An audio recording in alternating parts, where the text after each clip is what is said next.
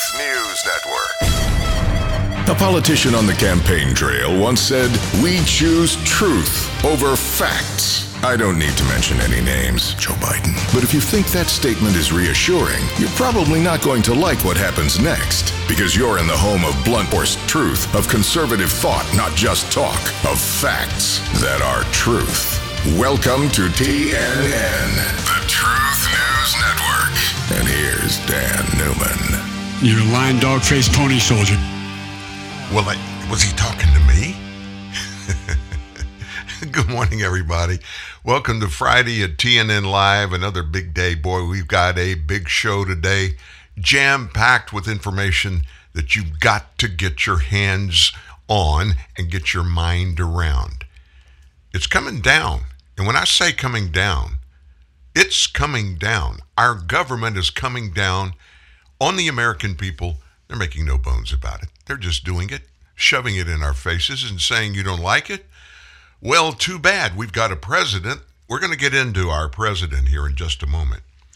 We're going to dig in, really dig in on what's going on with Joe Biden and the impact that it's certainly having on all of us, and will only get more important to pay attention to. But at the top of the show, I just want to sadly report, if you haven't seen it already this morning, a good friend to our nation, former Japanese Prime Minister Shinzo Abe, was assassinated in Japan. Now, he's not even in office anymore, but he was assassinated. They have the person who shot him and killed him.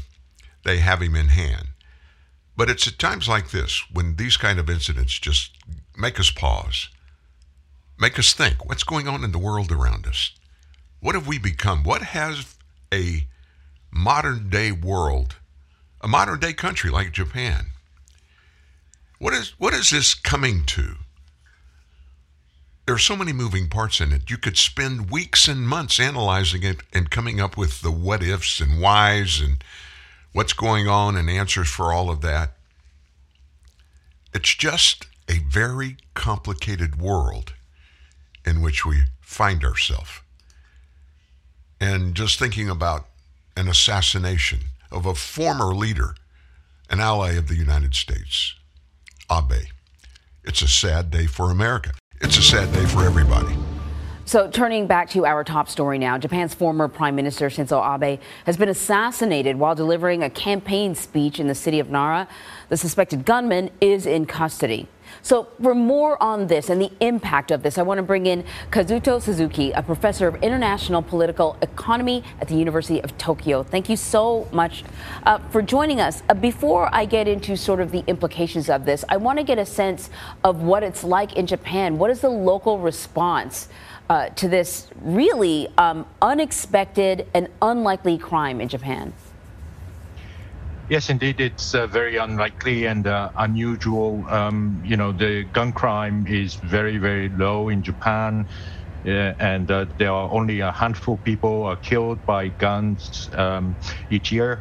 And so there is a very sort of a disappointing moment that this thing happened to the prominent politician. Mm-hmm. And Shinzo Abe, who controversial figure, but he also had a very strong stand in the Japanese politics, and there is a very sad feeling blanket over Japan. We lost a great politician. We were talking earlier about Abe's sort of impact on the world stage, that he is one of really just a few Japanese prime ministers that I think is well known around the world. How are world leaders responding to the news? Well, I think, it's too early to say, but, when there was a first announced that he was shot, then there was a lot of comments on Twitter, and there were a lot of, there is a G20 foreign ministers meeting in Bali Islands in Indonesia, and Anthony Blinken and the other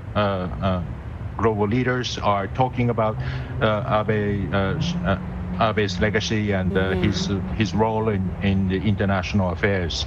So I think there was a very strong feeling of remorse and despair. He still enjoyed popularity within his own party.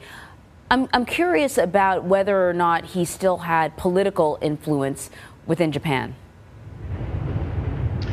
Well, of course, he's not as influenced as he was prime minister, but he is still the leader of the largest fraction of the ruling LDP party. So he does have the very strong influence, and he was a friend and rival of Prime Minister Kishida. So it was a sort of a check and balance relationship between Kishida and Abe. So I think when I don't know what happened after his loss, but it was Kishida who missed him the most. Very interesting. Kazuto Suzuki, thank you so much. It's really a sad thing when something like this happens. And just think about the location of Japan and who's right around them. I mean, think about that, folks. So you've got China. China's just right there, Red China. They hate your guts. I mean, you just jump across a little bit of water from one to the other. And up to the northwest of them, immediately to the northwest of Japan, is North Korea. So you as a nation, you're sitting right between two of the most egregious, most unpredictable nations on earth, nations whose leaders hate what you stand for. Japan is basically a free nation, especially compared to China and Japan. And so Shinzo Abe, he made some enemies over there, obviously. Don't know anything about, at least we don't know yet, anything about the shooter, political standing, purpose, all those kind of things. I'm sure that'll come out during the weekend. But our hearts go out to the really good Japanese people. They lost a great leader. And even though he wasn't still the prime minister, as you just heard his fellow Japanese man state that Abe was the leader of the second largest political party in Japan, even though he's not in office. So Japanese conservatives, they lost a hero when they lost Shinzo Abe. But back in the good old USSA, we've got everything okay. We've got it all figured out, right, don't we? Things are cool. Things are really good.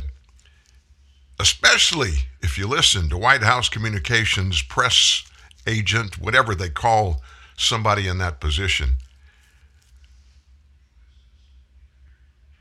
It's amazing what information comes out of that White House, this White House, that is just absolute lunacy. I'm not even going to talk to you about it. I'm going to let you listen to Karine Jean-Pierre, and what she said in yesterday's White House briefing. What we're trying to say, what I'm trying to say to you, is that the economy is in a better place than it has been historically. And so we feel here at this administration, and other experts as well, is that we feel that we are in a good position to take on inflation. We are in a good position to really start really working on lowering prices. And that is the Hot Topic Buzz. It is not true. The Biden administration finding any way to spin this economy headed for a disaster by saying it's not as bad as it's been historically.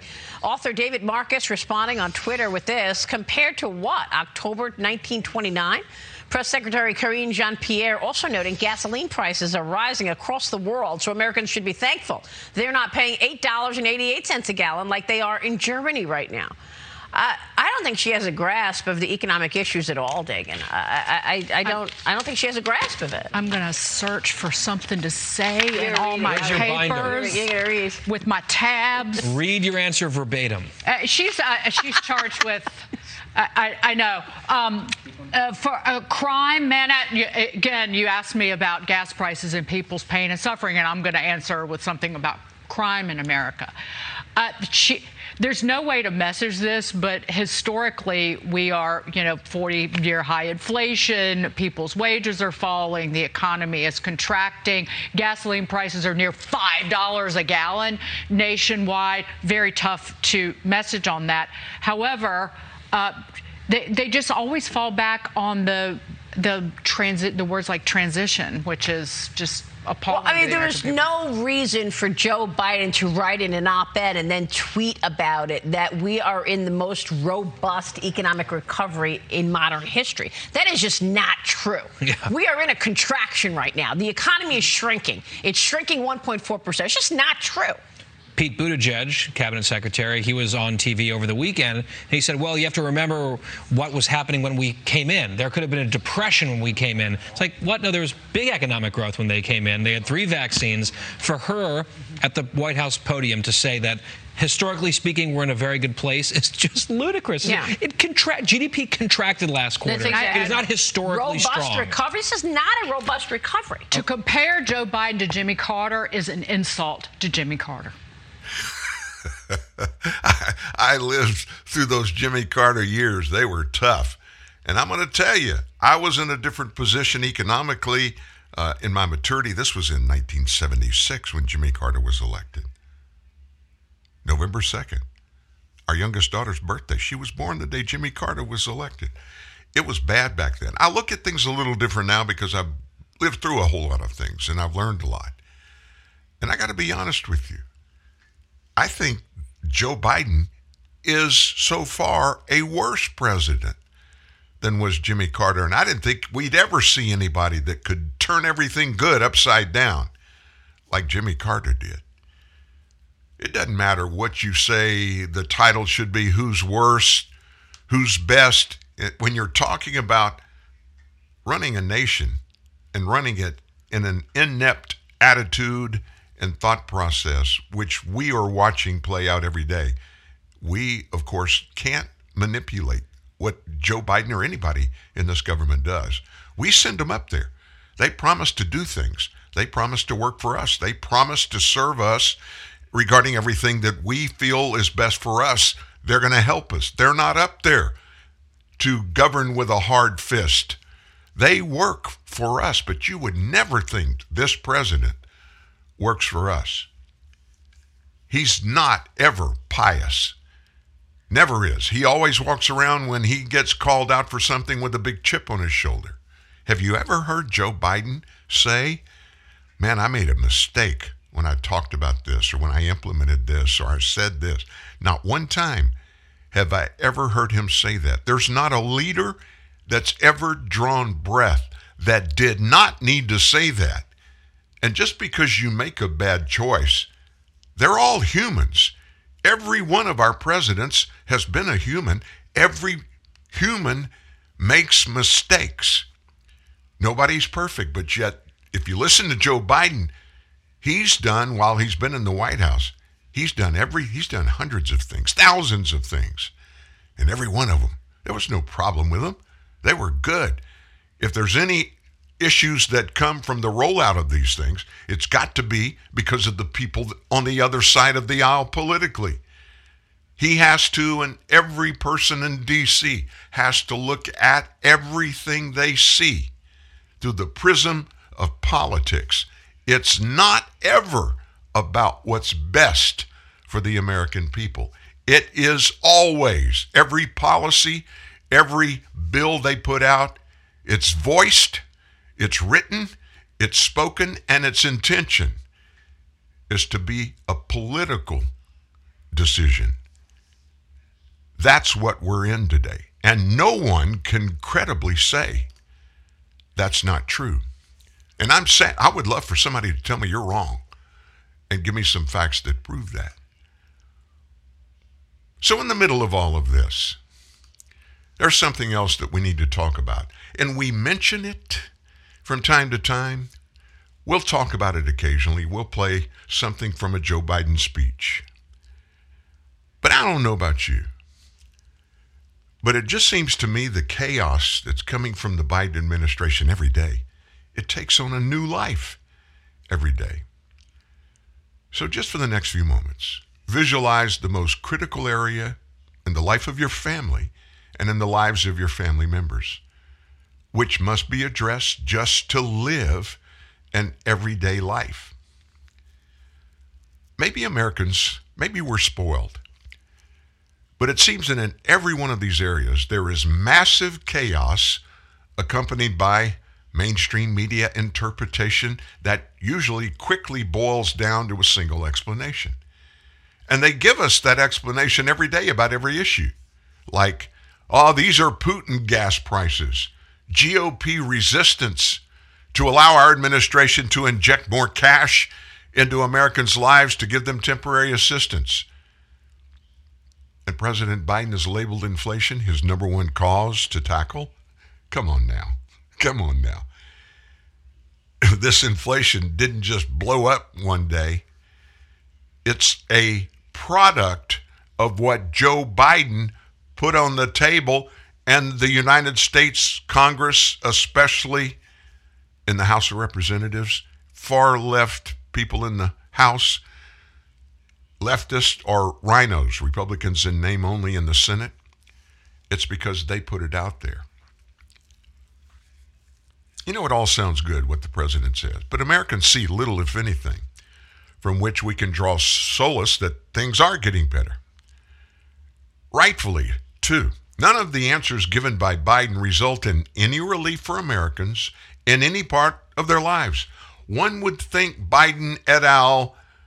Could get a single or a double every once in a while, but Biden strikes out in everything.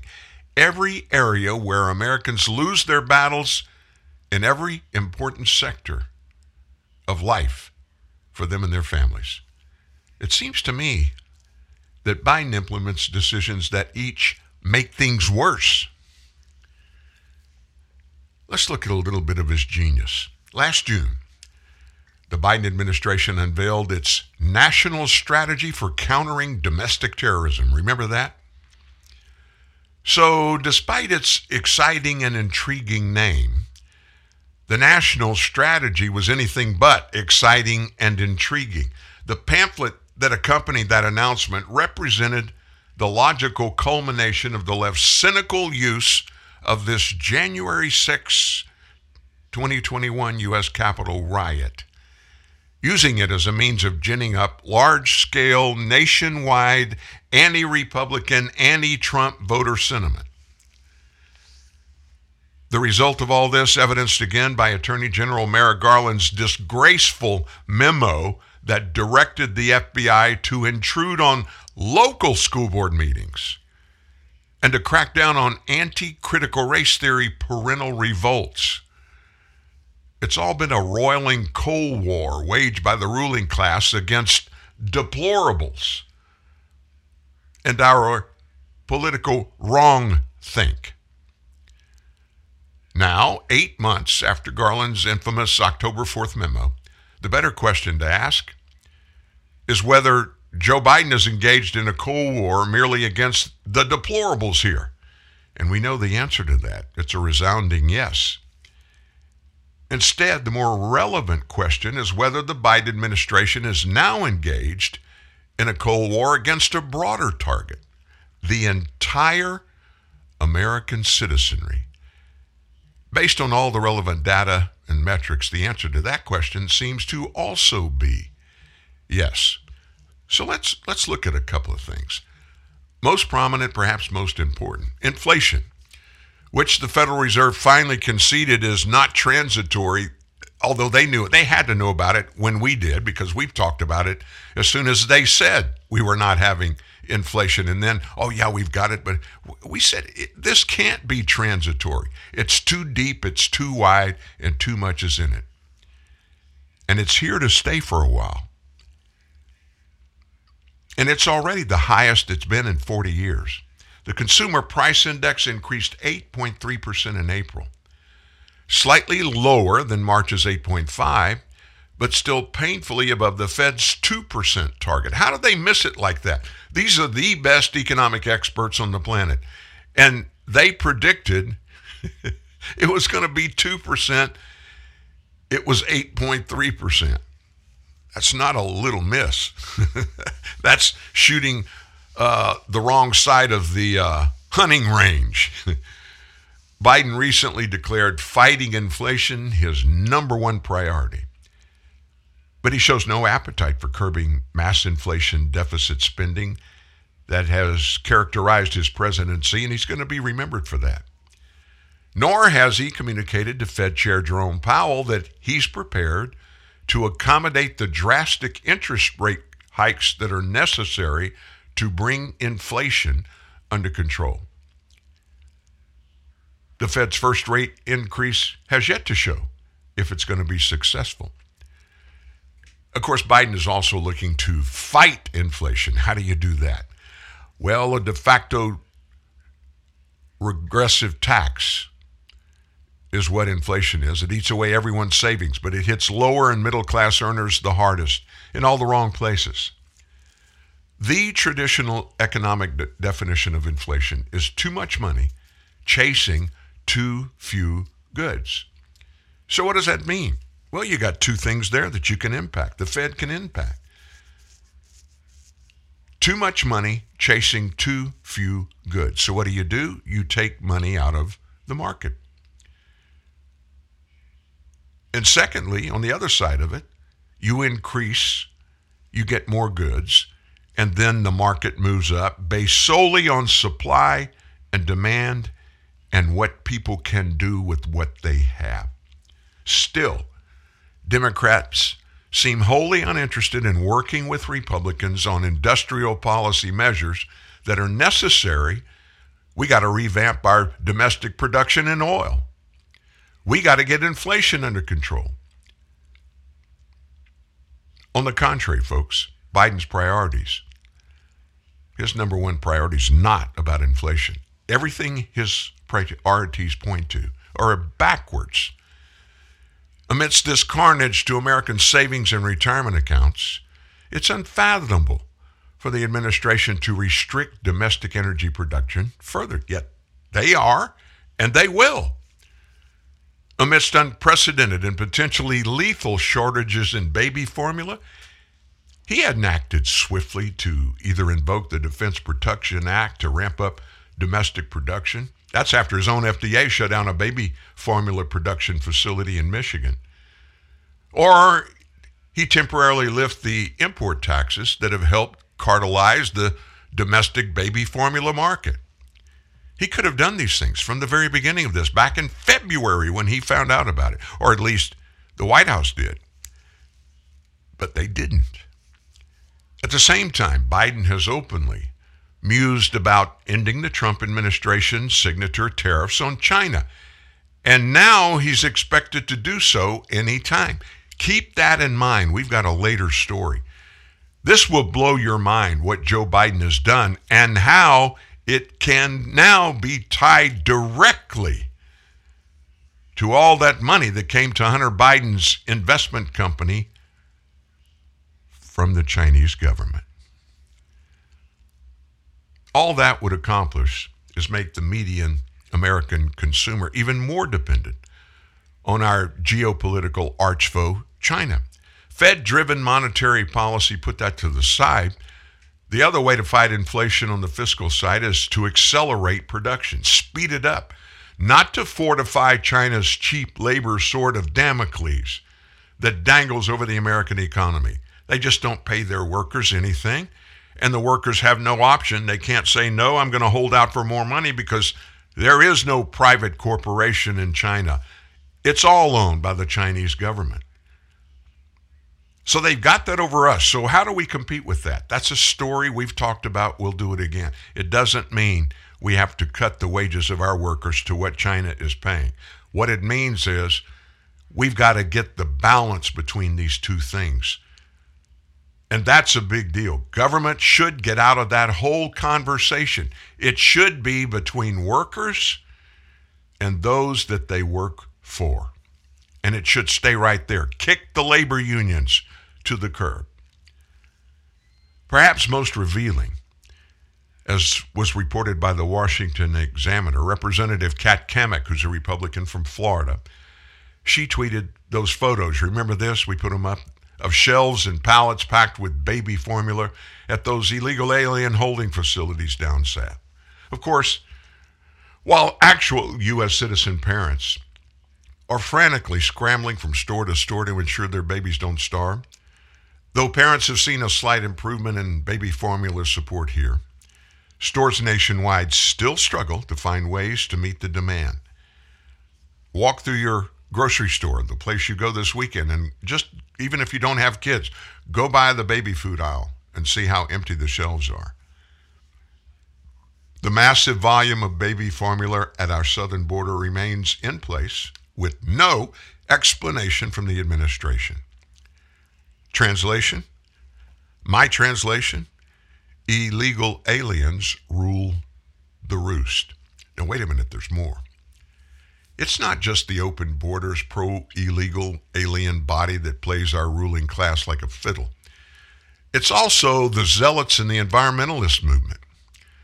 During the same week that nearly 30 states reported all-time highs for average gas prices at the pump, the Biden folks canceled offshore oil and natural gas leases in Alaska and the Gulf of Mexico. Now, you got to fast forward from when he canceled the XL pipeline permit on day one of the Biden administration.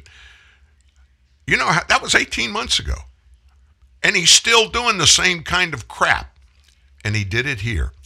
Biden simultaneously admitted that energy accounts for a whopping 60% of the inflation Americans are now experiencing. Higher fuel prices for trucks and tractors trickle down and affect all goods and foodstuffs farmed and shipped. Can you believe this? Retirement accounts. It's unfathomable for the administration to restrict domestic energy production further. So we're getting hit on any interest on our accounts. At the same time, we're paying 10, 20, 30, 40, 50% more for the same things than we did the day before he was elected president. Our ruling class, full of virtue signaling electric car owners, that's who they are, no doubt sleep well at night. At night, as ordinary gasoline-dependent Americans get annihilated at the pump. Meanwhile, Congress raced to pass that emergency $40 billion aid bill for Ukraine, a faraway land now roiling in its fifth calendar month of a crippling humanitarian crisis. But that's hardly a pressing domestic concern. We've given Ukraine a buttload full of money.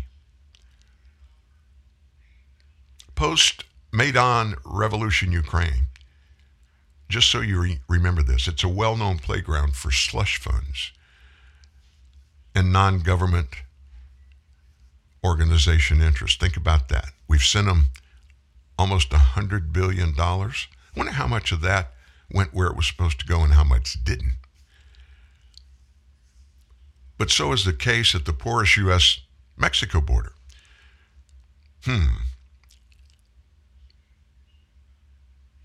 You look at Ukraine, you look at our Mexico border stuff, which one is worse in your mind?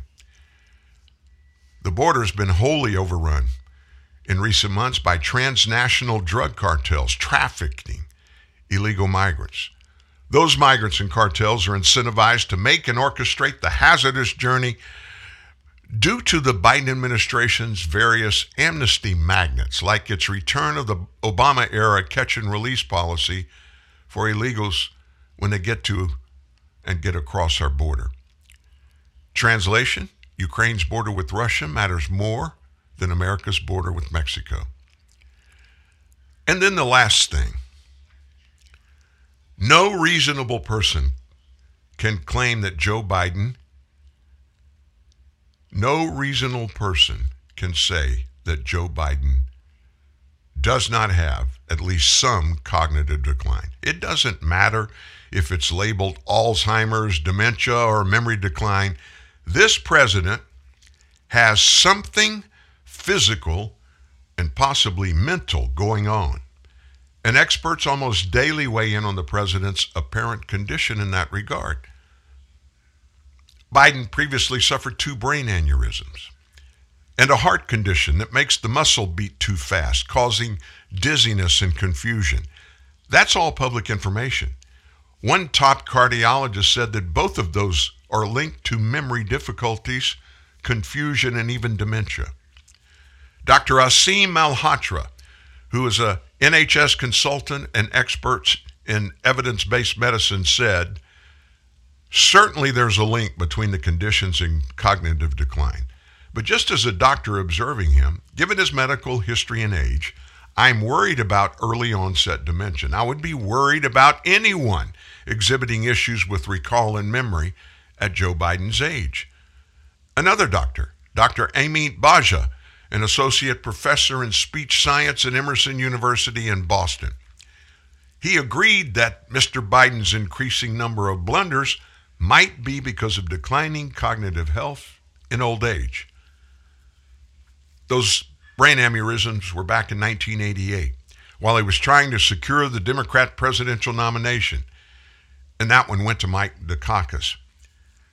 Biden had surgery to treat life-threatening conditions. Scientists warn those who suffer aneurysms, which is bulging blood vessels that usually occur in the brain, or arteries that burst, may and are likely to face memory difficulties, such as problems absorbing, storing, and recalling information. He also suffers today from atrial fibrillation. That causes irregular or fast heartbeat. Doctors first diagnosed Biden's condition in 2003 when he removed his gallbladder. Medics have warned that the condition can cause tiny blood clots that slowly injure brain parts over time, which can cause thinking and memory problems. He also introduced his granddaughter at his deceased son's beau. He introduced a granddaughter as his deceased son, Beau, who had passed away from brain cancer in 2015. He confused Libya and Syria when at the G7 summit in June.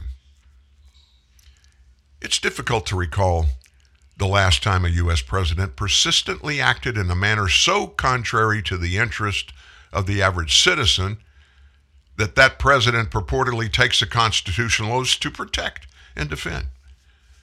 Fortunately, Biden's historically low approval ratings hint a ballot box remedy for our national woes.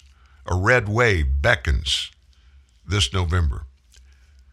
None of what we've said today has anything to do with politics or Biden's commitment to the job. After all, he garnered the votes of 80 million Americans in 2020. That's a big chunk of American citizens. They believed, the ones that voted for him, that Biden could do the job.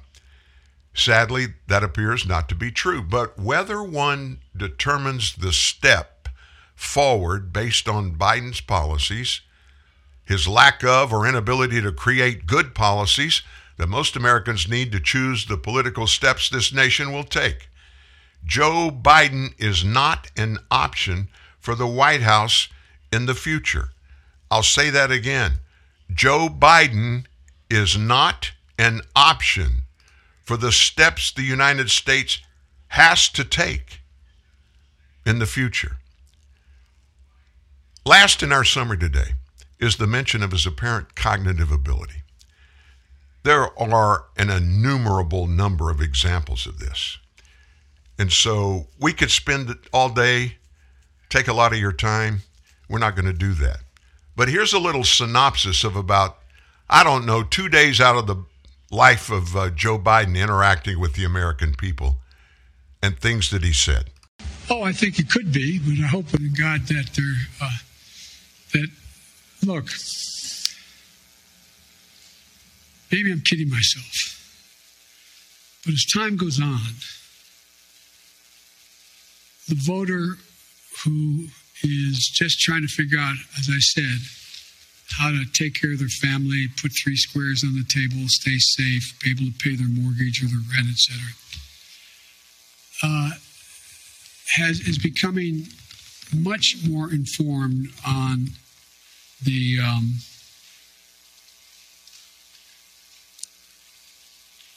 motives of some of the political players and some of the political parties. I mean, the idea that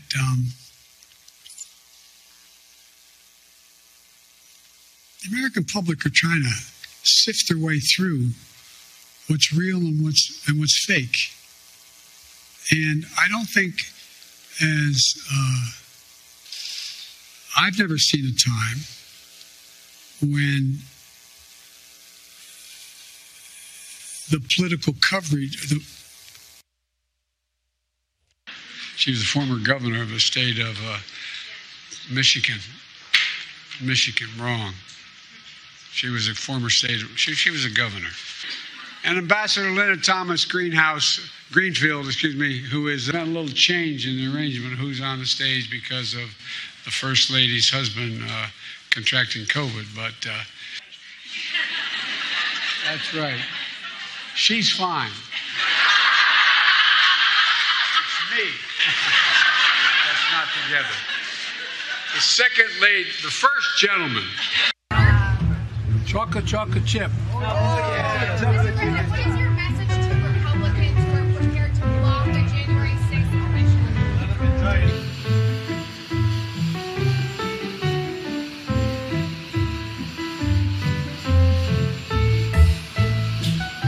Decisions and reach agreements which will affect the lives of generations to come. You are in a position of extraordinary power. You can change forever. North Carolina announced its $100 incentive today. Places that have offered the $100, that'd be really good. I'd go back and get vaccinated 3 times.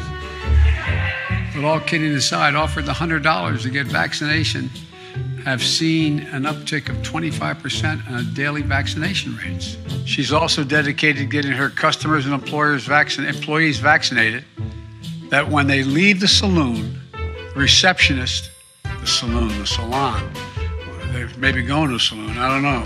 I caught part of President Putin's press conference, and he talked about the need for us to be able to have some kind of modus operandi where we dealt with making sure the Arctic was, in fact, a free zone. The president asked me to be in charge of managing that piece, then President Trump. Excuse me, Freudian slip. That was the last president. Anyway, that was President Obama when I was vice president. I know you're a little younger than I am, but, I've adopted the attitude of the great Negro at the time pitcher in the Negro Leagues, went on to become a great pitcher in the pros, into the Major League Baseball after Jackie Robinson. His name was Satchel Paige. Now, let me just tell you this. I want to make this very clear. That was, let's see, how long was that? Wasn't nearly as long as it felt like. 4 minutes and 2 seconds long. And I will tell you this. I'm the one that put those together. First of all, you need to know the interior of none of those was edited. Nothing was entered. Nothing was deleted in those segments.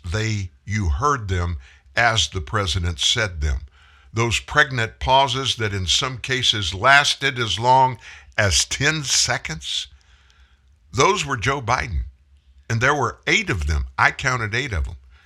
But what's even more sad is that when I pulled all of these, I just did a search online and pulled down examples of Joe Biden's cognitive decline. I could have made this piece that you just heard that was 4 minutes and 2 seconds long. I added it all up. I could have made 65 minutes. 65. In other words, 61 more minutes of more Biden cognitive decline evidence than what you just heard. That doesn't make me happy. It doesn't make me feel good. In fact, it's an SMH thing. I just shake my head. I can't believe it. I just can't believe it. We're not making fun of the president. We're pointing to serious issues, whether they be in his uncanny policy decisions or any decisions he's made regarding what he feels will be best to serve the nation. The simple statement to make is that this president cannot be allowed to remain in charge. The United States of America and the American people cannot sustain another year, let alone 2 more years, with the same types of things happening as we're watching play out in Biden world? Are there simple answers or solutions? Absolutely not. But good leaders, those who sit atop the hill in leadership in Congress, must initiate actions, find a way, make the necessary changes to right the USS USA.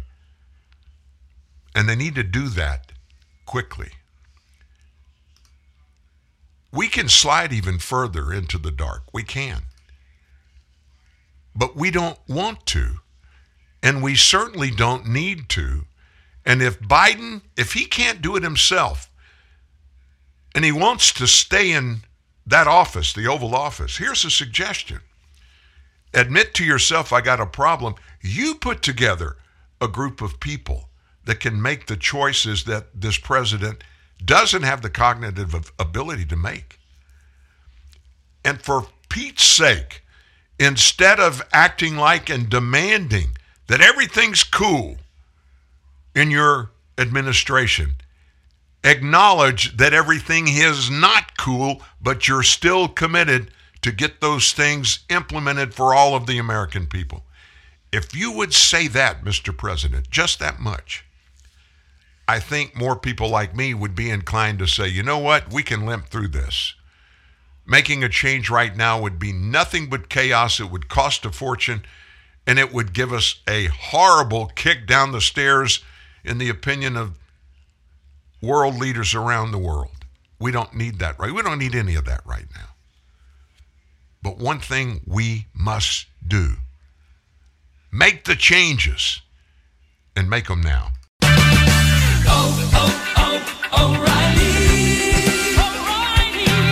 We may not be able to lower the cost of gas, but we can do something about how many miles you will drive per gallon. Stop by your local O'Reilly Auto Parts store today and let us help you increase the performance of your car or truck. Simple things like replacing your air filter, changing worn-out spark plugs, and using fuel injector cleaner can add up to better fuel economy and big savings. There's an O'Reilly Auto Parts store close to you that has the name brands, low prices, and people who can help. Restore lost fuel economy and eliminate rough idle with Lucas Fuel Injector Cleaner. Right now at O'Reilly Auto Parts, buy 2 and get 1 free. Lucas Fuel Injector Cleaner quickly cleans clogged injectors to increase fuel efficiency and help your vehicle run smooth. Lucas Fuel Injector Cleaner, buy 2, get 1 free at O'Reilly Auto Parts. Better parts, better prices every day. Limit supply. See store for details. O'Reilly. Auto Parts. Dinner, dinner, dinner. Every day you have to think of what's for dinner. Well, now Subway has a solution that is sure to please every person you have to feed for that last meal of the day. It's called Dinner Tonight. Every day after 4 p.m., Subway is offering a Dinner Tonight special, which includes 2 regular 6-inch subs, 2 bags of chips, and 2 21-ounce fountain drinks, all for just $11.99. This offer is available all day long on Sundays. Subway of Kodiak. Eat fresh. It seems like every summer starts with a song. Maybe it's one we heard on the radio during our morning drive. Or maybe it was playing in the cafe we ducked into for lunch. Wherever they catch us, certain songs seem to take us away. Songs of waves and sand, of forests and hillsides, of growing up and growing old. Songs that get in our heads and make us smile as we hum them to ourselves. Songs of the sun coming up and the ragtop going down, of friends we just met, and the ones we'll have for life. Songs that define the moments, like the ones we find in Michigan, where we take our someday list and start to check things off. A day spent gliding on a sailboat, floating on a pontoon, and climbing over that next hill. A rhythm that takes us somewhere better, somewhere like pure Michigan. Your trip begins at Michigan.org.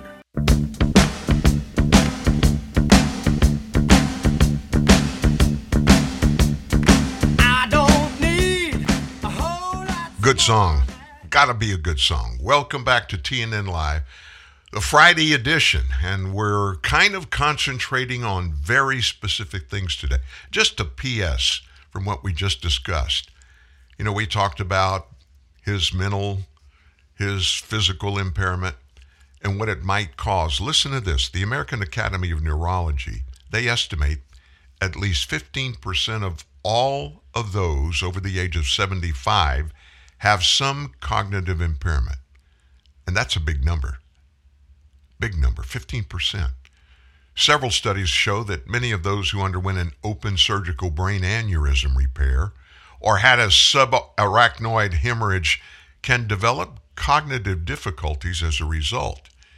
And Biden had 2 of those repairs, and he had a brain bleed in 1988, years before modern endovascular techniques that cause minimal damage were even created. Not only that, but a study published in the Journal of Nature Cardiology back in 2018 shows a big increase in cognitive problems in patients with prolonged atrial fibrillation. And he suffers with that today.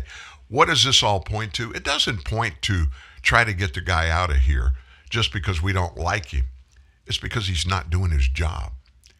And the American people cannot bear sliding any further down the abyss towards totalitarianism because they are trying their best to erase capitalism, to give the rights to all of the classes of American to achieve, not based upon what the government tells us we can have, can do, and how far we can go, based on our economical structure, supply and demand, and our ability to create or find a niche and just slide into it because we want to slide into it and make that our career. Everything I just told you that we want, it's slipping away. And every day they're taking more and more out of the reach of the American people. And it's because of top-down policies that we're seeing here. We're going to get Mike Johnson on next week. He's really been busy. But I want to talk to him about the impeachment possibilities, how would it look, and what his thoughts are, what would happen on the other side of impeachment of Joe Biden with Kamala Harris, the one that would step into his place. At least that's what we all think right now. Maybe that's not the case. But something's got to be done. We just can't keep doing the same thing and expecting things to be different. Inflation's not going to change. Our supply chain, baby's food, none of that is going to change. Price at the pump, it's not going to change. We've got another story about giving oil away by this president to some of our enemies, and it's directly tied to his son. None of this is going to go away until something's made different. Steve Schmalman, my friend from New Mexico. Nothing changes if nothing changes. Let's switch gears. I get all amped up about this. I got to be honest with you, my entire life, leadership of all peoples have been very important to me. Very early on, first grade, second grade, junior high, high school, I always looked at who was in charge. And just because they were in charge, I gave them my respect. I listened to what they said, and I did what I was told. I learned what real leadership is. And you don't become a leader by beating those you're going to lead over the head, telling them every day they're stupid and you're smart. You're not being a leader of any kind at all, especially unless you live in a totalitarian society. And then it doesn't matter. But unless that happens, if you live in a democracy, a representative republic, you can't do that. You work for the people. Yeah, you can tell the people that are going to cast votes that you're going to do this, and this to get them to vote for you. You don't have a right after the fact when you get elected to turn around and walk away from that. And that's what we see has been made commonplace in the United States House of Representatives and the Senate. It's quid pro quo. That's all that matters. You write me a big check for my campaign, I'll do what you want me to do whenever you need it to be done. Just give me a call. It may not have been said that way, but the inference is, and the understanding is, at least if I take a campaign contribution from you, when you call, I'm not going to not take your call. I'm going to take your call and listen to you. And because you gave me money, I'm going to give you the first shot. I'm going to put you right up at the top of the heap, and I'm going to take care of you first, whatever that means. That's going on across the board in this government. Unless that is stopped, unless it's done away with, we are not going to see any changes. Nothing changes if nothing changes. We know better. Our leaders know better. And yet, it's still being done unilaterally. Let me tell you what Joe Biden's doing. This will boil your blood. 2 weeks after the Supreme Court overturned Roe v. Wade, Biden leaked it out last night that he's going to sign an executive order on abortion. And he's going to sign it today. An executive order. He, in his administration, and his partner, in their 2 administrations together, Barack Obama, they expanded the definition of the use and the powers of executive orders to make them be on par with laws passed by the United States Congress. And that is unconstitutional. Biden, in the face of the Supreme Court saying Roe v. Wade is not a nationally governed right to give, allow, or not to allow. It's to be relegated to the states. Joe Biden today is going to announce signing another executive order, and it has to do with Roe v. Wade. Forget about what Supreme Court said. So what's in it? We haven't seen it yet, but it's expected. It's going to instruct the Department of Justice, Department of Health and Human Services to push back against any of these states that now have the right. Well, we got to push back against them. We can't let them limit a woman's ability to go across state lines for a legal abortion or to get federally approved abortion medication. Did you catch that in there? Or to get federally approved abortion medication. That's according to the AP. Now, let me tell you the big thing about this. We already have state laws in place already. Right now, today, there's several of them that have passed laws in their states that make it illegal for people in their state to get abortion medication from out of state. And Joe Biden is going to do an executive order today that's telling the Department of Justice and the HHS. Of course, the HHS has no power to stop any of this. Department of Justice, you know, he calls Merrick Garland and says, hey, that state, and I don't have the list of them in front of me, but let's say it's Missouri. Missouri says you can't have anything that is going to create an abortion in our state. You just can't do it. And those abortion pills are settled. You can get them online. That's another thing. Laws are saying can't happen anymore. And what's the importance of that? Is it just because you don't believe in abortion? These state leaders are against it? No. You know what it is because of? What's going to happen? It's already happening. You can book it. Where are most of the illegal drugs in the world ending up? Right here in the United States. We're seeing thousands of people, thousands of Americans dying from illegal drug use every day. Fentanyl is the big one. But how is fentanyl getting into so many Americans' hands? You think they're standing out on the street saying, hey, you want some fentanyl? I got some fentanyl here. It's not the kind you get at the hospital when they're going to use it when you're in the surgery to keep you asleep while the surgeon's doing it. It's not that, but it's still pretty darn good. That's what's killing so many people. But kids, adults alike, are buying this stuff. It's being packaged to look just like pharmacy drugs that you get through a prescription from your doctor. These laws are addressing that because you can book it right now today online. I haven't looked. In fact, let's do this real quick. Let me just flip over here and let's do a search real quick. Online purchase of abortion pills. I just put that in the Google search bar. Let's see what pops up. Buy abortion pills online.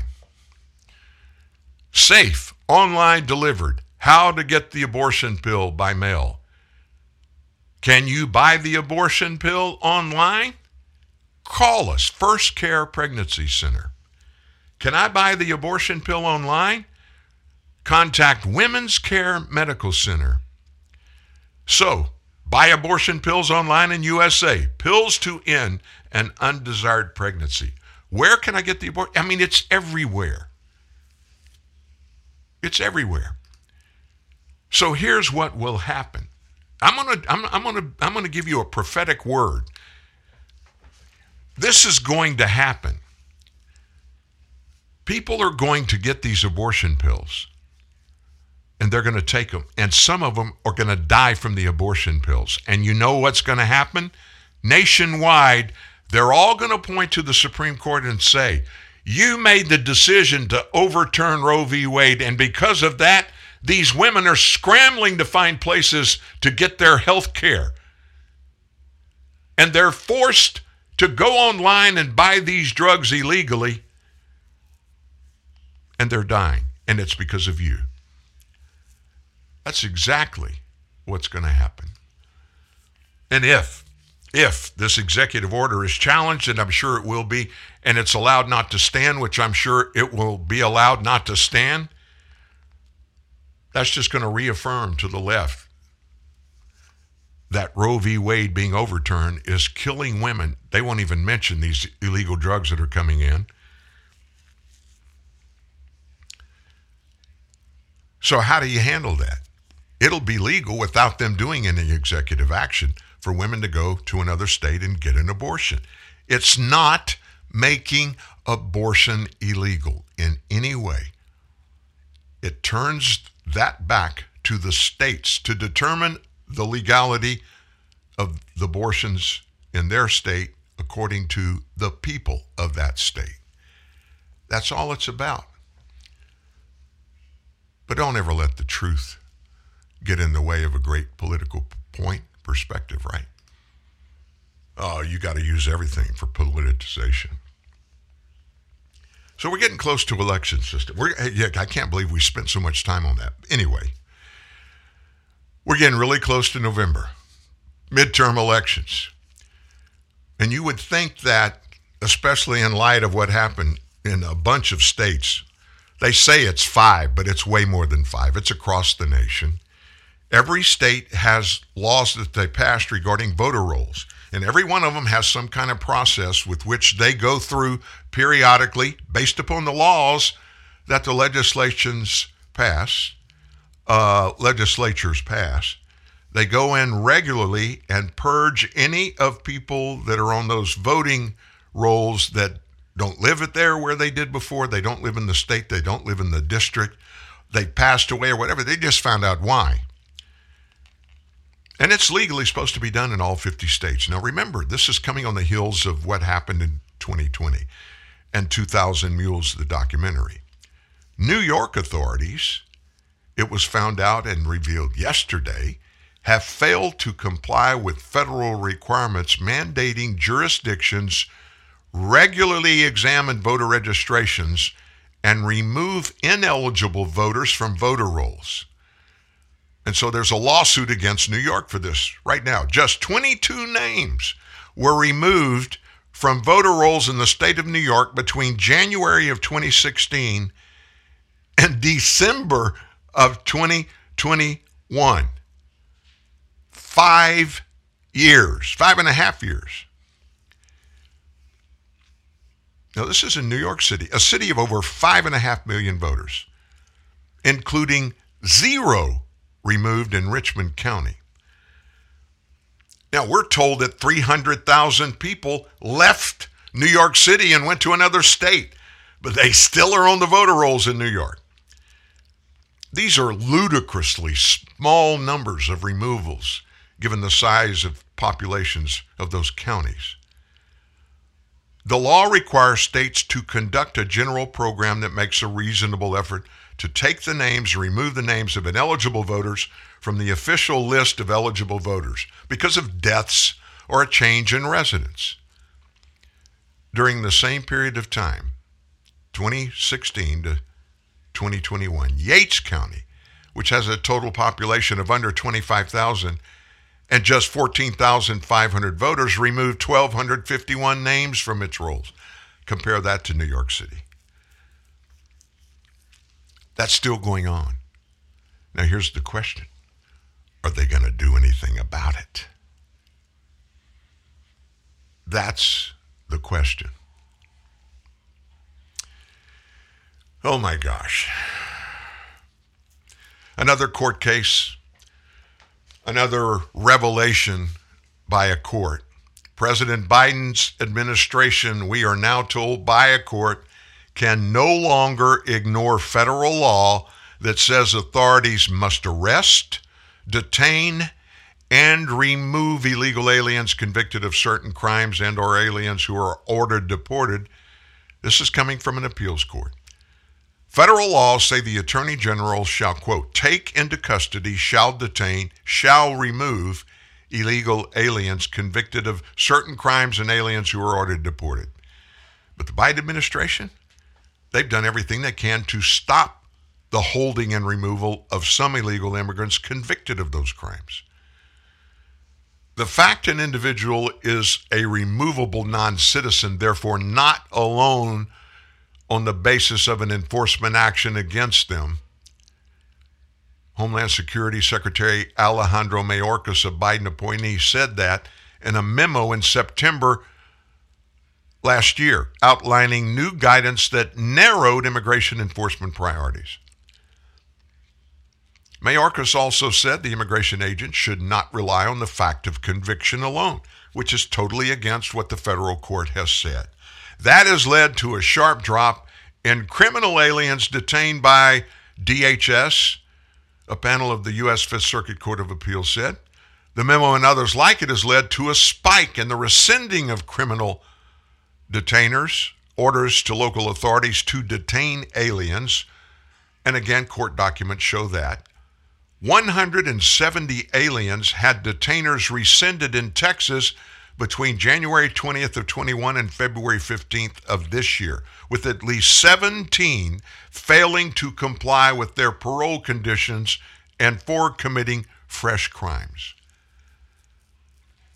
So what does all this mean? It means the Biden administration is standing up there in line, all of them looking at the Supreme Court and giving them the bird. Doesn't matter what the law says. We're going to do what we want to do. Do something about it.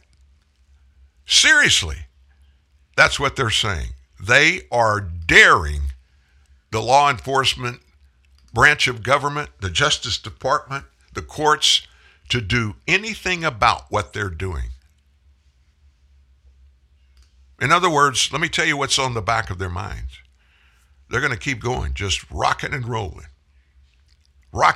all the way out until, well, first they say unless, but unless and until somebody stops them. They're not going to do it on their own. They're not going to do it just because it's the right thing to do. They're not going to do it because the law says it. They're not going to do it because they put their hand on the Bible and swore an oath to uphold the laws of the United States. They're not going to do it for that. They're not going to do it because it's the right thing. The only way they'll do it is if they're made to do it. Even the President of the United States, he's not going to do it unless he's made to do it. Can you believe we live in that world now? I can't. It just blows my mind that that's the world we live in. But let me tell you, we got to quit hooting and hollering. We got to get things started. We got to change this. Real truth, real news. TNN, the Truth News Network. I'm Papa John, pizza maker. The quality of every ingredient is important to me. Like the sweet, juicy pineapple and pulled ham hock that refreshes a pizza classic. Introducing our new Premium Hawaiian. another Papa John's original. Like all our pizzas, it comes with Papa's quality guarantee. Try something new with a third off your order. Better ingredients, better pizza, Papa John's. Hey, it's Gareth. The Poland Spring brand wants to provide more than 100% natural spring water, and they want to make a difference. That's why they're rescuing millions of pounds of plastic and transforming them into new bottles that are 100% recycled. You can join them by pledging to recycle your bottle, and for each pledge, Poland Spring will donate safe, clean drinking water to local communities in need. Go to PolandSpring.com/pledge to find out more. Select sizes only, 20 and 700 milliliter, 1 liter, and 1.5 liter size bottles. ABC Tonight, it's all about big cash. Here we go! And big crash. On the new season of Celebrity Wheel of Fortune, one star will spin it Give me some money! to win it all. The big winner of $1 million. Then, host Leslie Jones is off to the races on Supermarket Sweep. On your carts, get set, yeah! And we're going to need a cleanup on every aisle. You are on fire! It all starts tonight, 8/7 Central on ABC, and stream on Hulu. The following is an important time-insensitive announcement from Staples. Now, for an unlimited time only, Staples is drastically cutting their everyday prices on hundreds of products your business needs. That's right. The clock is not ticking. Walk, crawl, or lollygag to Staples, and you will not miss this opportunity. These are everyday price cuts. Take a 4-pack of AA Duracell batteries, was $4.79, now just $2.99. But act now or later, because these Staples everyday price cuts will be around for a really, really long time. Price cuts like a 2-pack of Scotch Magic Tape, previously $4.79, now just $2.99. And Scotch Packaging Tape, now just $2.29 for today, tomorrow, and pretty much every day till the cows come home. But don't hurry. These everyday price cuts are indefinite. To repeat, these prices will last. So stop by your nearest Staples whenever it's convenient and take advantage of these normal, continuing everyday price cuts. Thank you. In a world of weapons-grade stupidity, your defense is the truth. TNN, the Truth News Network. Yeah, weapons-grade stupidity. You want some? There's plenty enough to pass around for all of us. Anybody that wants to step up with a handout. Truth. Oh my gosh. It's for sale somewhere on the planet. But we're certainly getting very little of it from anything to do with government today. Let me blow your mind. You want a truth about abortion and what Americans think about abortion? We've heard it. Most of the nation supports abortion. Most of the nation is pro-choice. Most of the nation, a huge majority of the nation, is pro-choice. One organization representing thousands of pro-life obstetricians and gynecologists, they released polling data showing that most U.S. voters oppose Roe v. Wade and other radical abortion measures when they're properly informed. The American Association of Pro-Life Obstetricians and Gynecologists, they held a virtual conference call yesterday to share new polling data, especially in light of the Supreme Court's recent decision about overturning Roe. The organization said the decision has led to an onslaught of troubling misinformation and alarmism, stoked by the pro-abortion left, including by some medical professionals. Physicians in that organization are already alleging seeing patients who are confused and scared because of post-Roe abortion misinformation. Out of the 1,600 registered voters polled nationally between 3rd and 6th this year, 53% said they support the Supreme Court's 1973 Roe v. Wade decision, which recognized a constitutional right to abortion. However, when those same voters were asked if they would support or oppose Roe v. Wade, knowing that it allowed abortion up to birth, including late-term abortions when the unborn child may feel pain, 56% of voters said they oppose Roe v. Wade. The CEO, by the way, who is a certain certified OBGYN, Dr. Christina Francis, said voters' 180-degree flip about Roe shows the prevalence of misconceptions about the case. She said, I think a lot of people think that overturning Roe means all of a sudden abortion is illegal everywhere. And it was only Roe that gave women the right to abortion. But I think what our polling data showed is that when you educate people, You know, that truth thing? Give them a little truth. When they find out what Roe accomplished, the vast majority of Americans are actually supportive of pretty significant abortion restrictions, even if they think some abortion should be legal. So I think that's one of the biggest things to educate people on this is just return the power to the states. It actually gives the people a voice in what they want to happen where they live. And other polling reflects Francis's assessment. University of Massachusetts Amherst, they put out a poll last month that found that 1/4 of Americans falsely believe overturning Roe would make abortion illegal nationwide. When asked, quote, "Do you agree or disagree that we need transparent data collection to truly assess the risk abortion poses to women and their health?" 79% of voters agreed, including 84% of Republicans, 77% of independents, and guess what? 78% of Democrats. Dr. Francis said, "We know in the U.S., our data collection on this is really appalling. Not even every state has to report their abortions, much less their complications. And yet patients are being told that these are safe procedures, that medicated abortions are safe and effective. They're being told that abortion is safer than childbirth. But this is all based on really inadequate data, and so patients are being given false information, and we want to help correct that."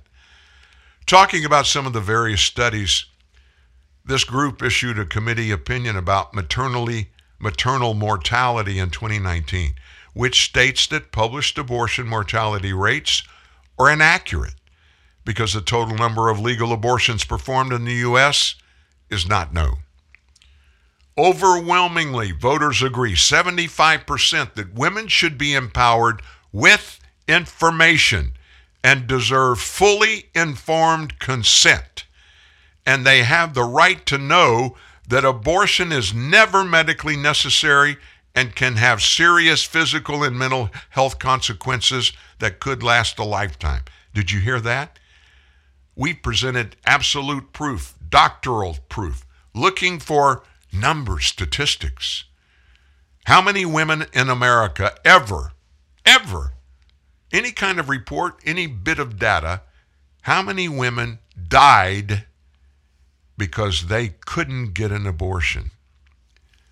Even back before Roe v. Wade, there's not a record of a single death of a mama having a baby who died because they could not get an abortion. 74% of Republicans, 62% of independents, 36% of Democrats oppose late-term abortions. And over 60% of overall voters believe an unborn baby at various stages of development is human. 55% of voters believe abortion should be prohibited between 0 and 6 weeks. 13% said between 37 and 40 weeks. No other period in pregnancy garnered over 6%. 73% of voters, including over 70% of every voting demographic, agree with common sense provisions like ensuring in-person consultations and parental consent for minors. So voter opposition to this, radical abortion measures, starkly contrast Democrats' push to legalize abortion through all 9 months of pregnancy. Already, we told you what Joe Biden's planning to do today. Democrats have threatened to revive the Women's Health Protection Act, which would prohibit local, state, and federal officials from preventing abortions at any stage of pregnancy. Senator Joe Manchin described the legislation as an expansion of abortion rather than a codification of Roe v. Wade. This just goes on and on and on. I'm going to stop there. It's interesting. You think things may be so. You think maybe something you hear very important, and you're hearing it from very important people, like people in Congress, people in government, bureaucrats, even doctors. When they say it, just because of who they are, what their title is, Oh, that's right. We got to believe it. We just got to go with the flow. And we just put that in some little shelf in our memory in the back. And that's kind of something that we don't even question. It's just automatically so. So it is said, so let it be done. And we just go on our regular life. It's really hard to go back to those shelves and pull this stuff off of there and replace it with facts, because pretty much many people have made life choices based upon that quote unquote fact that they put in their file, their memory file. A lot of people made a determination, made a choice to have an abortion based on a lot of that. Just imagine the horror that anybody who has been involved in an abortion, whether you're the woman, a husband, a spouse, a mate, a partner, whatever it is, if at some point, and we will, science is going to tell us at some point when a baby is alive. And I'm pretty sure they're going to tell us at inception. When they do, how is that news going to resonate? How's it going to be processed in the minds and the hearts of all those they'll know. There won't be any kind of, issues legally because they did it. That's not going to happen. But they're going to have to live with it knowing that they killed a human being.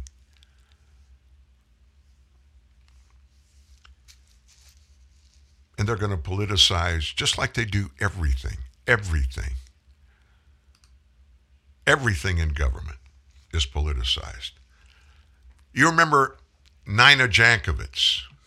She was that person that was going to run the Disinformation Governance Board. You remember that? Well, we may have that whole thing in our rearview mirror. She got fired or she got moved. They tell us that Disinformation Governance Board hadn't happened. I gotta think it is happening somewhere in the background. But even if it hasn't, none of that has stopped the former head of the Ministry of Truth from speaking out against anybody who spreads fake news, even when the perpetrator is none other than, guess who? The Speaker of the House, Nancy Pelosi. So throwing out some polling data from 538, Pelosi penned a campaign fundraising email in which she cheerfully declared that Democrats are poised to win 6 Senate seats in the upcoming November midterms. Pelosi said, "I'm in disbelief," Pelosi wrote to potential donors. "John Fetterman is winning in Pennsylvania. Raphael Warnock is winning in Georgia. Catherine Cortez Masto is winning in Nevada. Maggie Hassan is winning in New Hampshire. Tim Ryan is winning in Ohio. I cannot emphasize this enough," she said. "We have a once-in-a-lifetime chance to hold the House, hold the Senate, and keep Democrats in power for another 2 years." Well, guess what? Problem is, according to 538 founder Nate Silver, that's just straight-up misinformation. "Yeah, this straight-up misinformation from Pelosi," Silver tweeted. "We have Democrats as heavy underdogs in Florida and Ohio." And to her credit, Jankowicz took the 82-year-old liberal lawmaker to task for the deliberate dissemination of false information. Here's what she said. "While it's not the most outrageous falsely attributed statement I've seen in 22 fundraising email, this blatant misrepresentation of at 538's work is unacceptable," she tweeted. "Democrats should drop the disinformation, as I would wager it was deliberate, and focus fundraising on real issues." That's Ms. Jankowicz. It's kind of surprising, but she's not wrong about the real issues thing. So despite the constant claims to the contrary, polls indicate that American voters aren't placing Democrat talking points among their top concerns heading into the midterms. In fact, as has been reported, a jaw-dropping 71% of all likely voters surveyed in a USA Today poll, USA Today, a liberal rag. That poll stated that the country is headed down the wrong track, according to the American people. What right do they have to speak up? Lie after lie after lie. We're going to take a break. When we come back on the other side, give you the latest about what Biden is planning to do regarding student loan debt. And I must be honest with you and tell you this. This one really gets in my craw. We've got that and a lot more, and we still have 40 minutes in our show. See you on the other side. Summer seems even brighter when you've been inside a while. It's time to drive again with Honda, KBB.com's 2020 best value brand. You could get a great deal on the 2020 Passport or 2020 Pilot, with financing as low as 0.9% APR on select models. Visit the Honda Summer Clearance event today.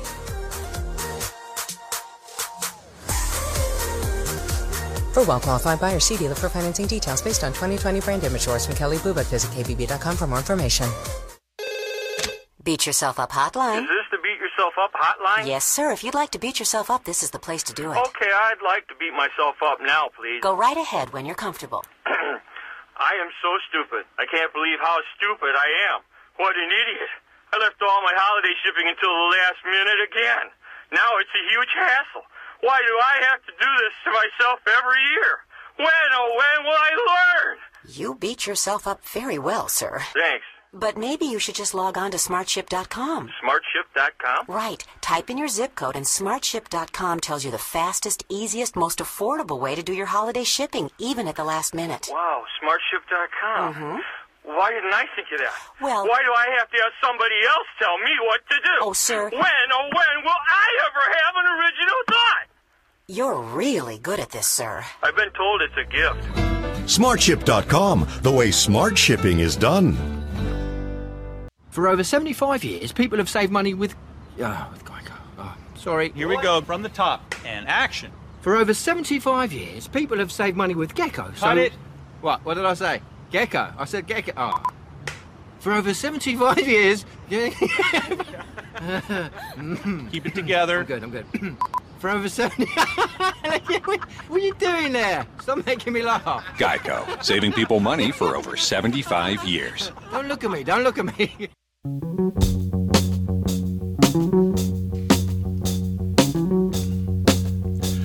Don't forget this weekend. It's a big thing every weekend. Our most read offering ever is our Saturday bullet points. And there have been so many moving parts in life this week. I know you've missed some of them. Well, we've captured them.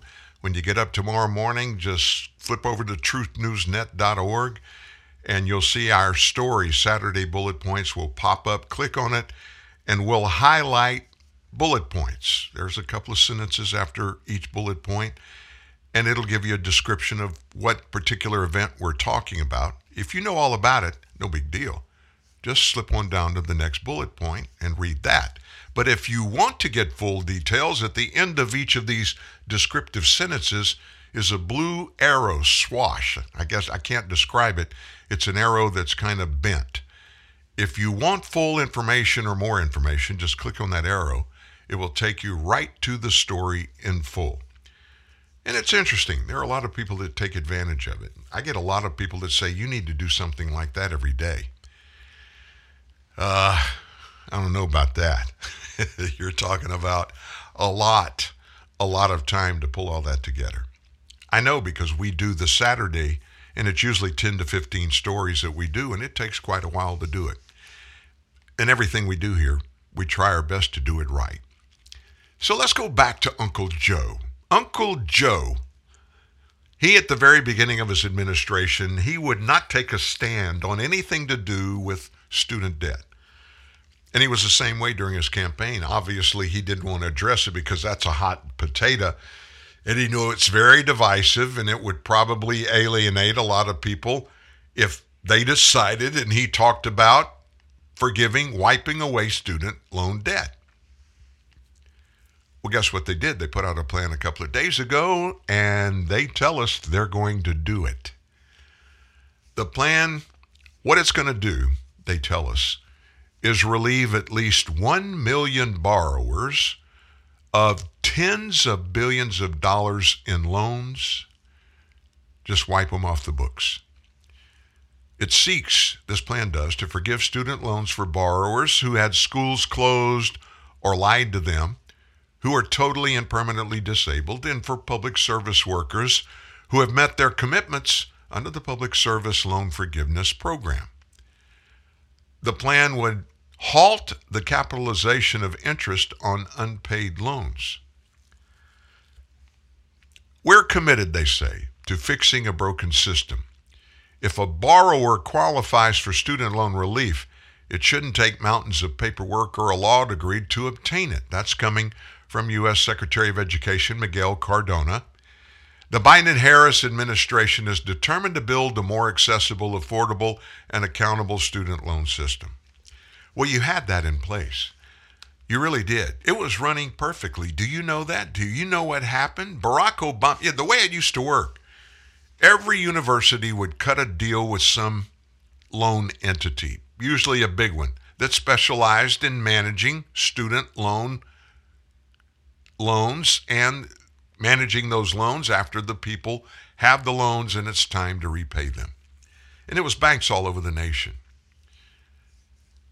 Barack Obama decided, in his great wisdom and knowledge about everything to do with business and economical issues, because he never worked in the private sector, he didn't know anything about running a business, having to make a payroll, know anything about education. He didn't pay for any of his own, even the Harvard part.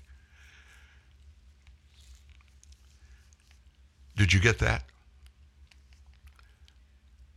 But what he did, they decided for the federal government to take over all the student loan, everything. So what does that mean? All those loans that were outstanding that the private sector banks and big loan companies had, you and I took over the responsibility of managing those loans and getting those people to pay those loans and doing whatever you do when they go unpaid. That whole concept is a little bit different, getting them to pay, managing the loans.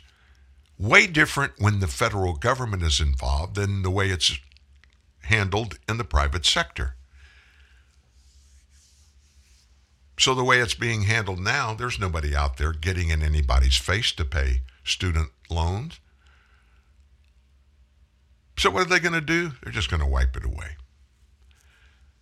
We are committed to fixing a broken system, they say. If a borrower qualifies for student loan relief, it shouldn't take mountains of paperwork or a law degree to obtain it. So what about all the other people through history that have gone to school? They've chased the American dream.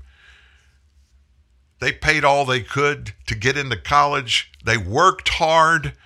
They did their very best. They get out of college. Some of them, most of them, hopefully graduated and got good jobs and today have great careers. Some of them didn't do that. But a big portion of them all, they paid their loans. Now, wait a minute.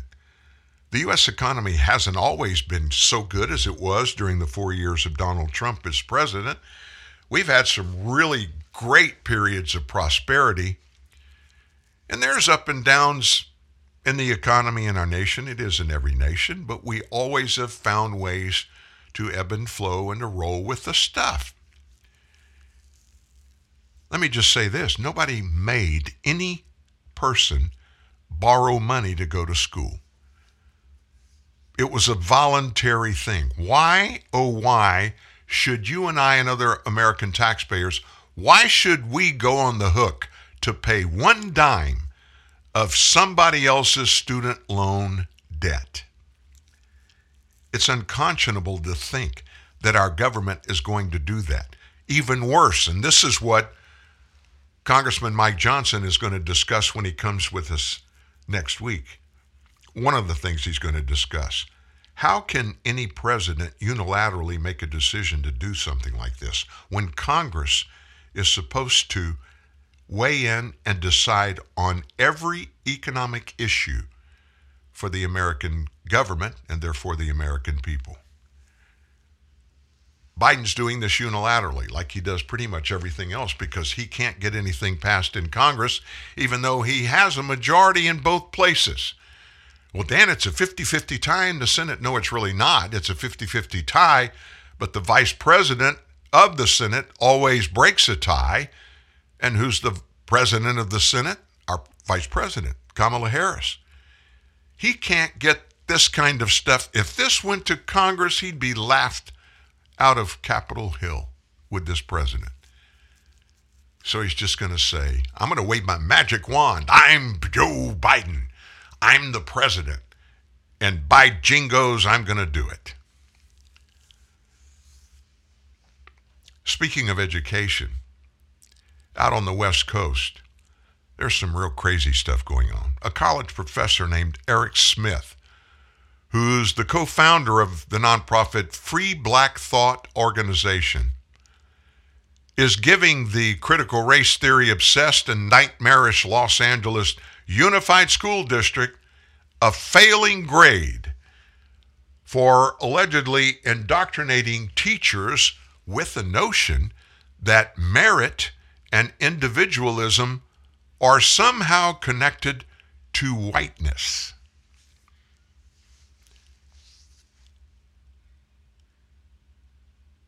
I've just got to come clean, folks. I'm white. I'm sorry, but I'm white. And there's nothing I can do about it.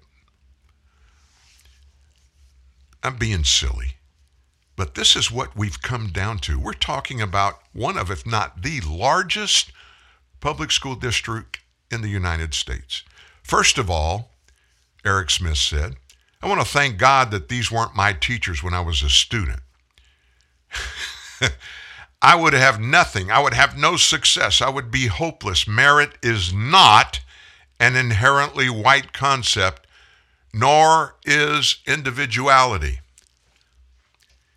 And he went on about the divisive and make-believe oppressor-oppressed agenda.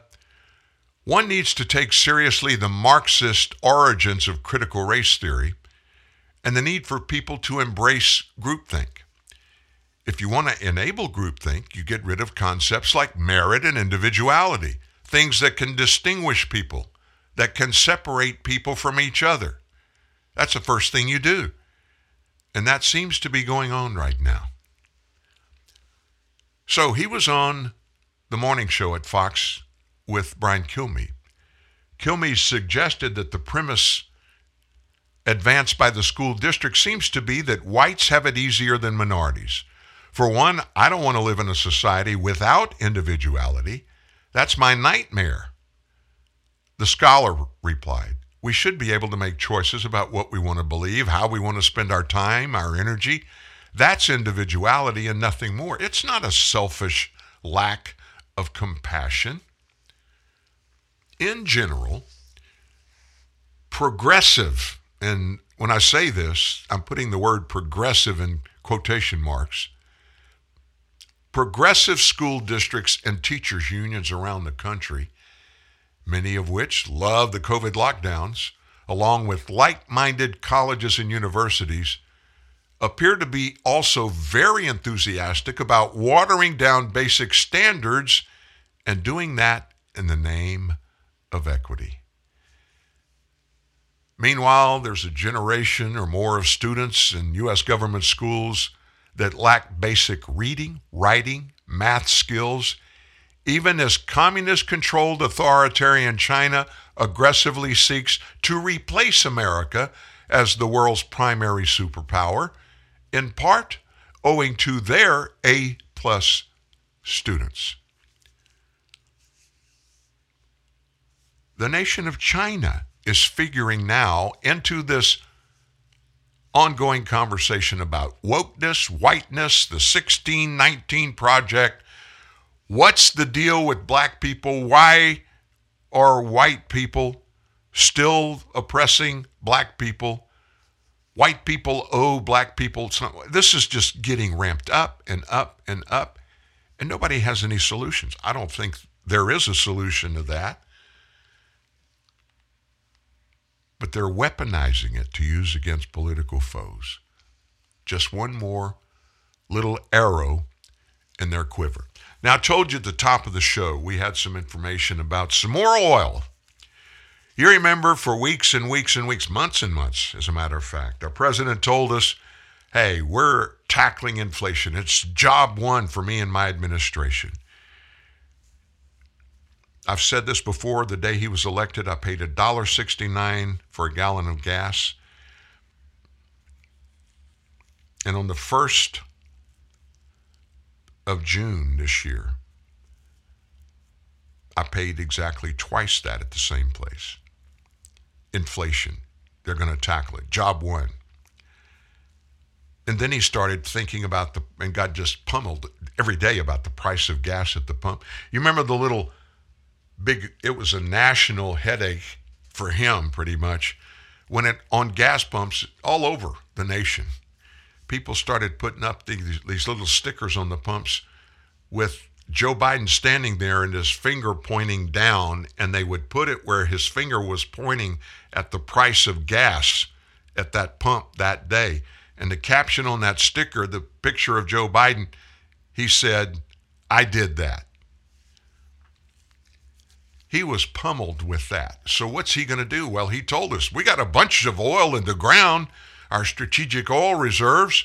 So here's what I'm going to do. I'm going to release 1 million of them here, 1 million of them there.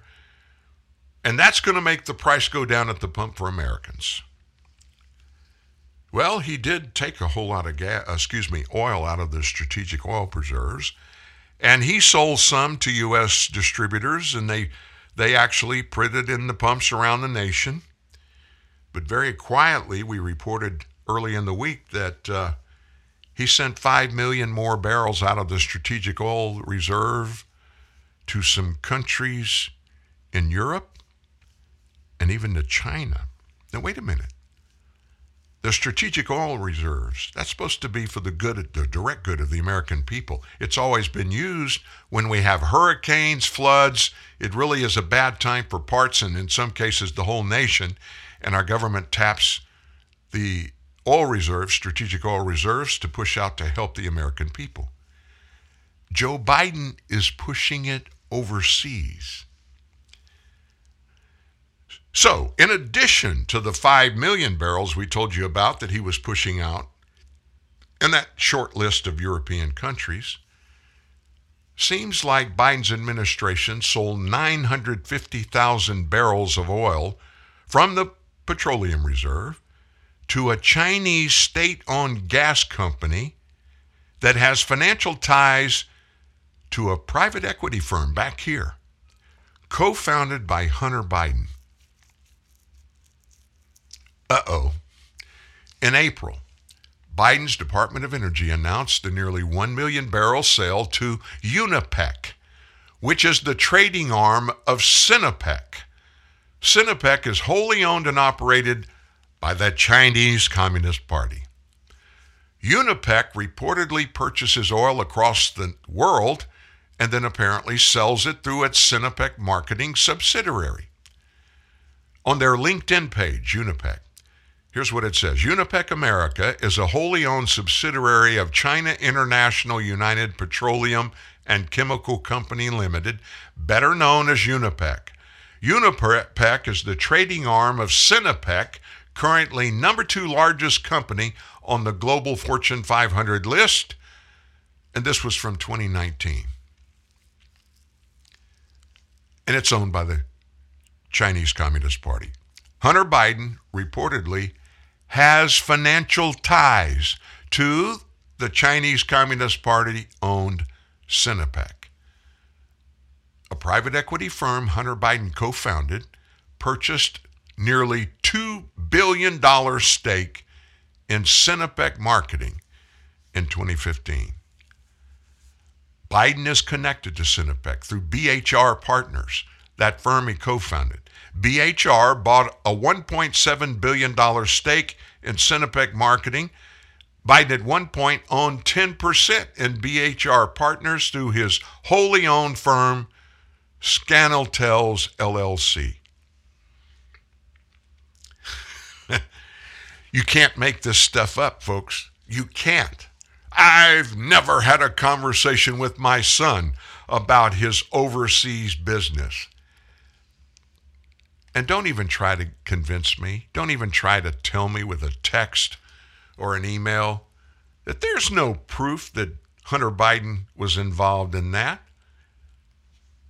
We've already found that Joe Biden lied when he said he'd never talked to Hunter about his overseas business. We heard from his mouth. You heard it yourself. That means Joe Biden knew about this private equity firm that Hunter founded, and he knew about Hunter Biden going to China, meeting with big leaders in China, including people in the Chinese government. How did Joe know about it? He took him with him on Air Force Two. Air Force Two. Joe went to meet with Xi Jinping, and Hunter went to meet with Sinopec. Cut the deal, and it's quid pro quo once again. We just live in a great world where things just always make sense. We can explain everything, and when the government's involved, it's all for the good of the American people. Right? Unforgettable. That's what you are. L'air du temps perfume, like the memory of a beautiful song, lingers on and on. L'air du temps perfume, the classic French fragrance that you can wear anywhere, anytime, makes you unforgettable. L'air du temps perfume by Nina Ricci. You love chocolate. Chocolate. You love M&Ms. Oh, yes. But your tastes have grown up, and you're just not wild about super sweet milk chocolate, so you've been avoiding M&Ms. Yeah. Well, fear no more. Huh? M&M's Dark Chocolate to the rescue. My heroes. M&M's Dark Chocolate Candies. Available wherever fine candies are sold. Few things bring as much joy as the delicious taste of Coca-Cola. Like your first time camping or falling in love on a blind date. And now, our new Coke bottles are sip-sized and made from 100% recycled materials. So every bottle can live on to create more memories. That's endlessly refreshing. Coca-Cola. Bottles are made from 100% recycled materials excluding cap and label. Enjoy the great taste of Coca-Cola in a new sip-sized bottle that's made of 100% recycled materials. As politics grow ever more chaotic, remember this truth. When you're taking heavy flak, it usually means you're over the target. Open the bomb bay doors. TruthNewsNet.org. Your pilot on this mission, Dan Newman.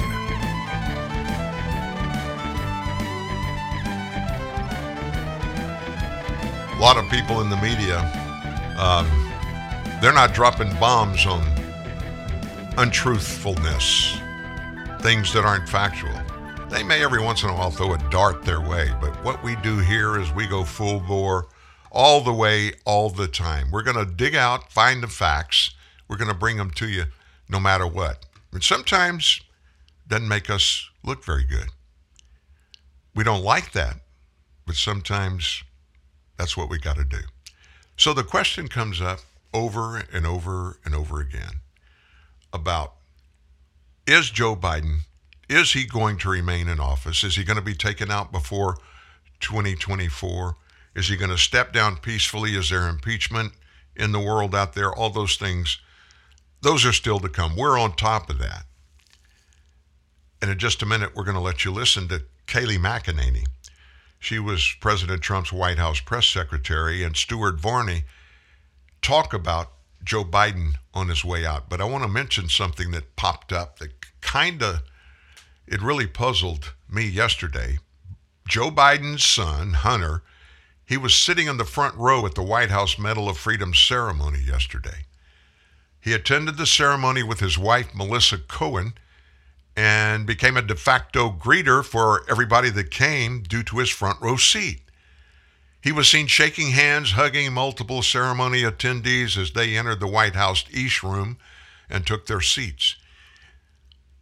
Breitbart News put it this way: President Biden awarded a medal to Sister Simone Campbell, a prominent activist who helped Biden promote Obamacare, Khizr Khan, who helped lead the charge against Donald Trump in the 2016 election, and a posthumous medal to Richard Trumka, a former union boss who supported Biden. He also gave a medal to soccer player Megan Rapinoe, a vocal critic of Trump who helped promote Biden during the 2020 election. The fact that Hunter was there, and it comes right in the middle of he is, we find out, under investigation by the DOJ for tax fraud, for money laundering, and lobbying law violations. In addition to his pending federal criminal investigation, Hunter attended the ceremony on the same day reports revealed he filmed himself doing drugs, touching himself, and drinking while at a Massachusetts detox center.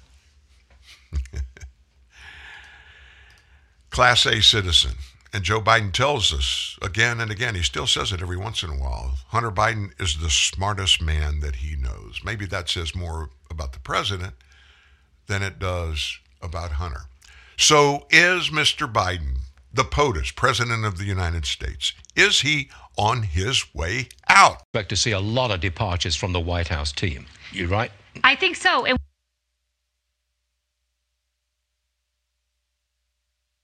Kayleigh McEnany, the lady herself. Look, Kayleigh, the Democrats are in disarray. Is Biden on the way out? I think so. And you can always read kind of behind the tea leaves where you see these articles that will come out. And there was one from NBC, there was one from The Hill, there was one from CNN, all in about 24, 48 hours. And you can read through the sourcing and very clearly say an unnamed Democrat strategist, an unnamed West Wing official, an unnamed campaign strategist says this about Biden, and the criticism was withering. In fact, they called him withering, saying that he's watching the fires burn and just standing idly by. When you see that kind of level of criticism in multiple mainstream media publications from multiple Democrats within the White House, it's a bad sign. You're going to get a primary challenge.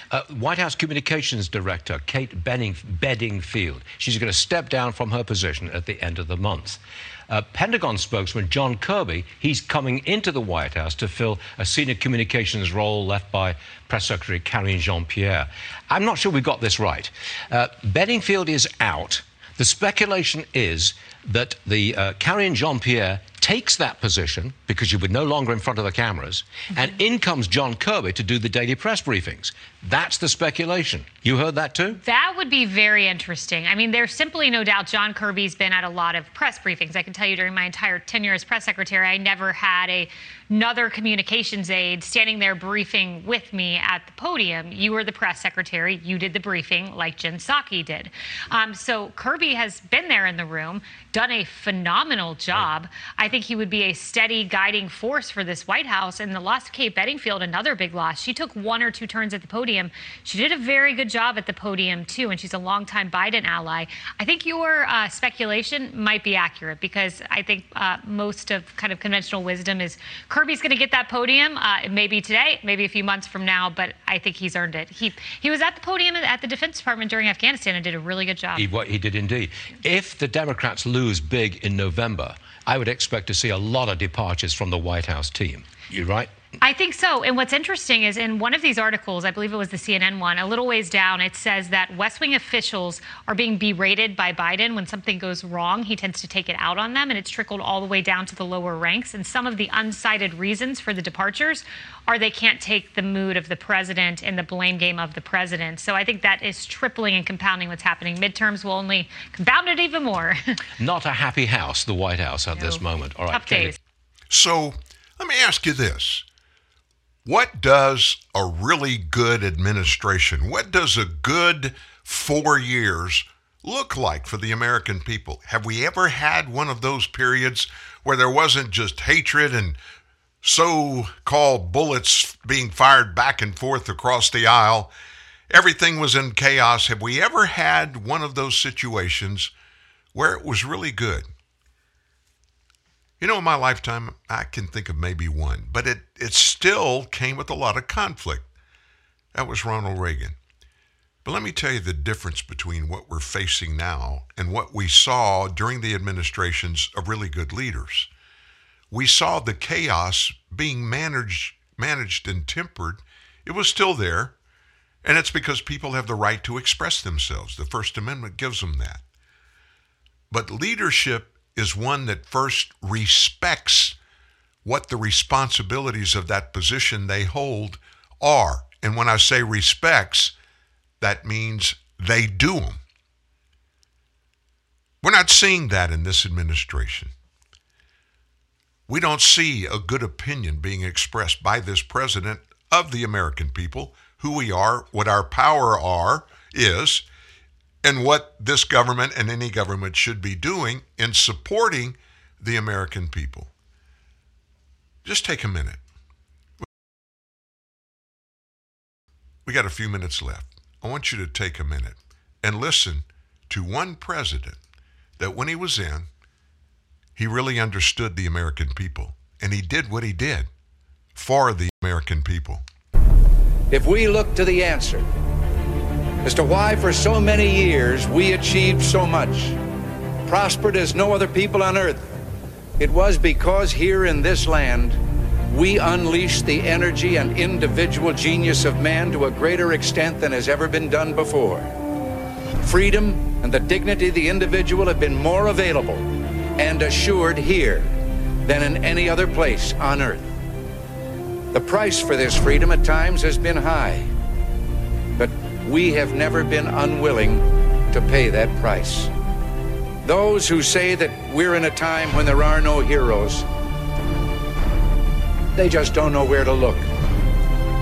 The sloping hills of Arlington National Cemetery, with its row upon row of simple white markers bearing crosses or stars of David, they add up to only a tiny fraction of the price that has been paid for our freedom.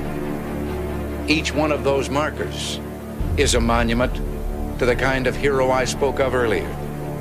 Their lives ended in places called Belleau Wood, the Argonne, Omaha Beach, Salerno, and halfway around the world on Guadalcanal, Tarawa, Pork Chop Hill, the Chosin Reservoir, and in 100 rice paddies and jungles of a place called Vietnam. Under one such marker lies a young man, Martin Treptow, who left his job in a small-town barber shop in 1917 to go to France with the famed Rainbow Division. There on the Western Front, he was killed trying to carry a message between battalions under heavy artillery fire. We're told that on his body was found a diary. On the flyleaf, under the heading, My Pledge, he had written these words: America must win this war. Therefore I will work, I will save, I will sacrifice, I will endure. I will fight cheerfully and do my utmost as if the issue of the whole struggle depended on me alone. We must realize that no arsenal or no weapon in the arsenals of the world is so formidable as the will and moral courage of free men and women. It is a weapon our adversaries in today's world do not have. It is a weapon that we as Americans do have. Let that be understood by those who practice terrorism and prey upon their neighbors. As for the enemies of freedom, those who are potential adversaries, they will be reminded that peace is the highest aspiration of the American people. We will negotiate for it, sacrifice for it. We will not surrender for it now or ever. We are Americans. We are Americans. If we're going to get through this, if this nation is going to survive, and make no mistake, it's under attack fiercely, and not so much from foreign foes, but from the inside. And it's happening through hatred, through anger, through divisiveness, through purposeful splitting people apart, calling people out, calling them names, using identity politics to classify people. This woke mentality is destroying this nation from within. The saddest thing of all is that if we, the people, don't step up to the plate, we're not going to get a chance to hit another home run to bring the greatest nation in world history back to the place where it was before. Get back there where freedom, liberty, and justice for all, the rule of law, is what controls the way we do things. If we don't get back there, we're not going to make it. President Reagan was dead right. Thank you for being here today. Thank you for being here every day at TNN Live. Don't forget the things we're going to have. We'll probably have a guest story. I haven't decided yet on Sunday, but we will have Saturday bullet points tomorrow. Have a great weekend. See you back here 9 o'clock on Monday morning at truthnewsnet.org, TNN Live.